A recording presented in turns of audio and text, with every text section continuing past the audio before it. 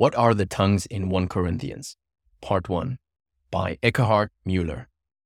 Ekkehardt Mueller, Ph.D., Demon, is a retired Associate Director of the Biblical Research Institute at the General Conference of Seventh-day Adventists, Silver Spring, MD, USA. This is part 1 of a 2-part series. Quote, "For one who speaks in a tongue speaks not to men but to God, for no one understands him, but he utters mysteries in the Spirit." End quote. What was the nature of the tongues Paul mentioned in his first letter to the Corinthians? Was he referring to an ecstatic or angelic unintelligible speech, comparable to that in Pentecostal and charismatic circles? Or were the tongues in Corinth foreign languages? The church in Corinth. The Corinthian church, founded by Paul some 3 years prior to the letter, faced many problems.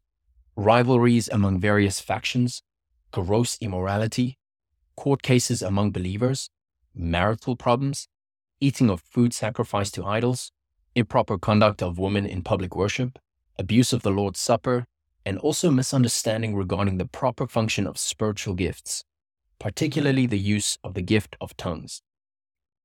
The proper use of spiritual gifts. Tongues are mentioned only in chapters 12 to 14. These chapters deal with spiritual gifts, one of which is called various kinds of tongues, or just tongues. In addition, there is the gift of translating tongues. Paul ends chapter 12 by pointing to something even better than spiritual gifts, namely, love. In this connection, he states that speaking with human tongues, or even angelic tongues, is worthless without love. In 1 Corinthians 14, Paul continues the discussion of spiritual gifts by focusing on speaking in tongues versus prophecy. However, the real issues are 1. Who is to benefit in a worship context? And 2. Disorder creates problems in the worship service. The discussion of tongues must be understood against this backdrop. Who is going to benefit from the exercise of the spiritual gift? The gifted person only, or others also? Paul is clear. The goal must be to edify the church. Furthermore, for outsiders, the impression must be avoided that church members are out of their mind. Verses 27 to 40 discuss the problem of disorder in the worship service in Corinth. Paul points out that since spiritual gifts can be controlled by the recipients, only 2 or 3 persons should speak in turn, and that an interpretation should be provided. If these rules are not maintained, speaking in tongues has no place in the worship service of the Corinthian church. The same is also true for prophecy. Thus, the context makes it clear that the issue is the abuse of spiritual gifts. Important words. To appreciate what 1 Corinthians 14 teaches, we need to understand the meaning of some of the key terms. Tongue. The Greek term translated as tongues stands predominantly for the human organ of the mouth called the tongue, languages, including nations that speak other languages, and the tongues of fire at Pentecost. Speak. The Greek term translated as to speak occurs 34 times in 1 Corinthians. In chapter 14, it is used 10 times with tongues and 14 times without it. Each time it is used without the word tongues, the act of speaking involves a real language that contains content that can be communicated.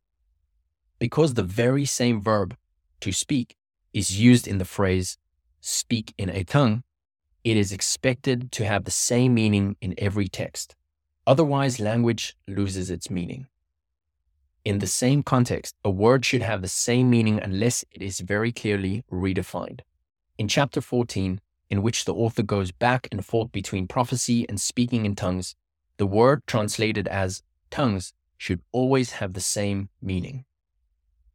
Speaking in tongues.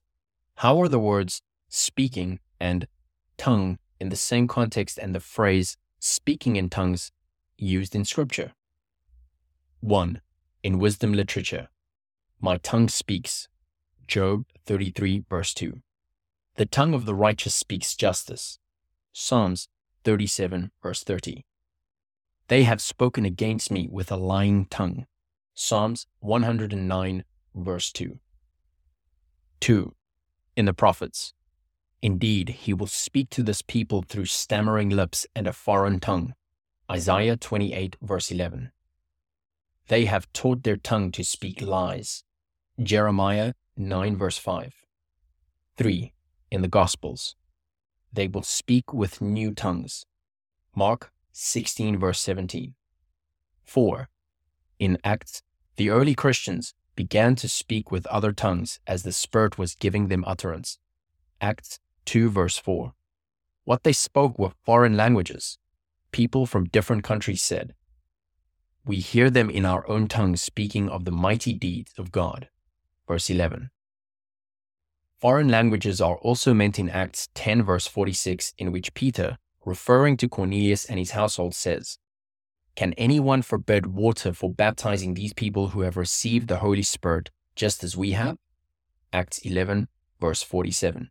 The same applies to Acts 19 verse 6, in which speaking in tongues and prophesying are attributed to those who received the Holy Spirit. 5. In 1 Corinthians, the phrase "speak with tongues" occurs in 12 verse 30 as a description of the spiritual gift. In Corinthians 13 verse 1, it is used to describe human language. The disputed texts are primarily found in 1 Corinthians 14. There the phrase is used with tongue in the singular, speaking in a tongue, in 1 Corinthians 14 verse 2, 4, 13, 27, and with tongue in the plural, speaking in tongues, in 1 Corinthians 14 verse 5 twice, 6, 18, 23, 39. Because speaking in tongues refers to foreign languages throughout Scripture, it is hardly conceivable that the phrase in 1 Corinthians 14 should be understood differently from the rest of Scripture, unless there were clear indicators in the text. Mysteries. The term mystery occurs 28 times in the New Testament, and in 21 of those times it refers to the mystery of the kingdom of heaven and related concepts. Other mysteries are the mystery of iniquity, 2 Thessalonians 2 verse 7.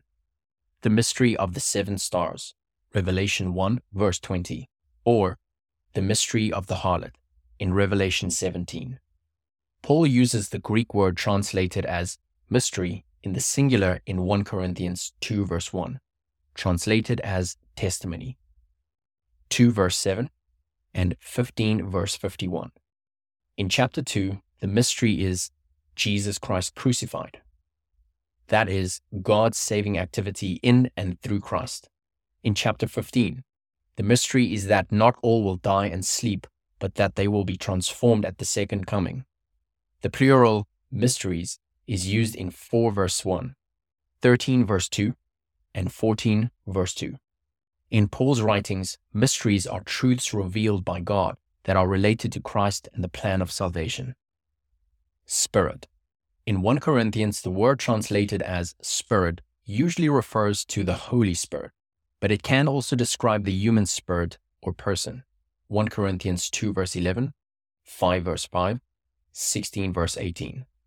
The spirit of the world, 2 verse 12, or various spirits, 12 verse 10. Probably true and false prophets or teachers, etc. The highest concentration of the word translated as spirit is found in chapter 12. In this chapter, spirit is used once in the plural and 11 times in the singular. Always, spirit in the singular refers to the Holy Spirit. He is the author of the spiritual gifts. Therefore, it is very natural that 1 Corinthians 14 verse 2, which continues the discussion of spiritual gifts, would refer to the Holy Spirit. Furthermore, when Paul speaks of the human spirit, he makes it quite clear. Either he uses qualifiers, such as personal pronouns or appositions, of the man, 1 Corinthians 2 verse 11, or the context of his letter points clearly to the nature of the Spirit. Because there is no qualifier in 1 Corinthians 14 verse 2, it can be assumed that Paul refers to the Holy Spirit. This also makes sense with mystery being revealed truth. For bibliographical and biblical references on this article and for much more content for elders and church leaders, please visit eldersdigest.org.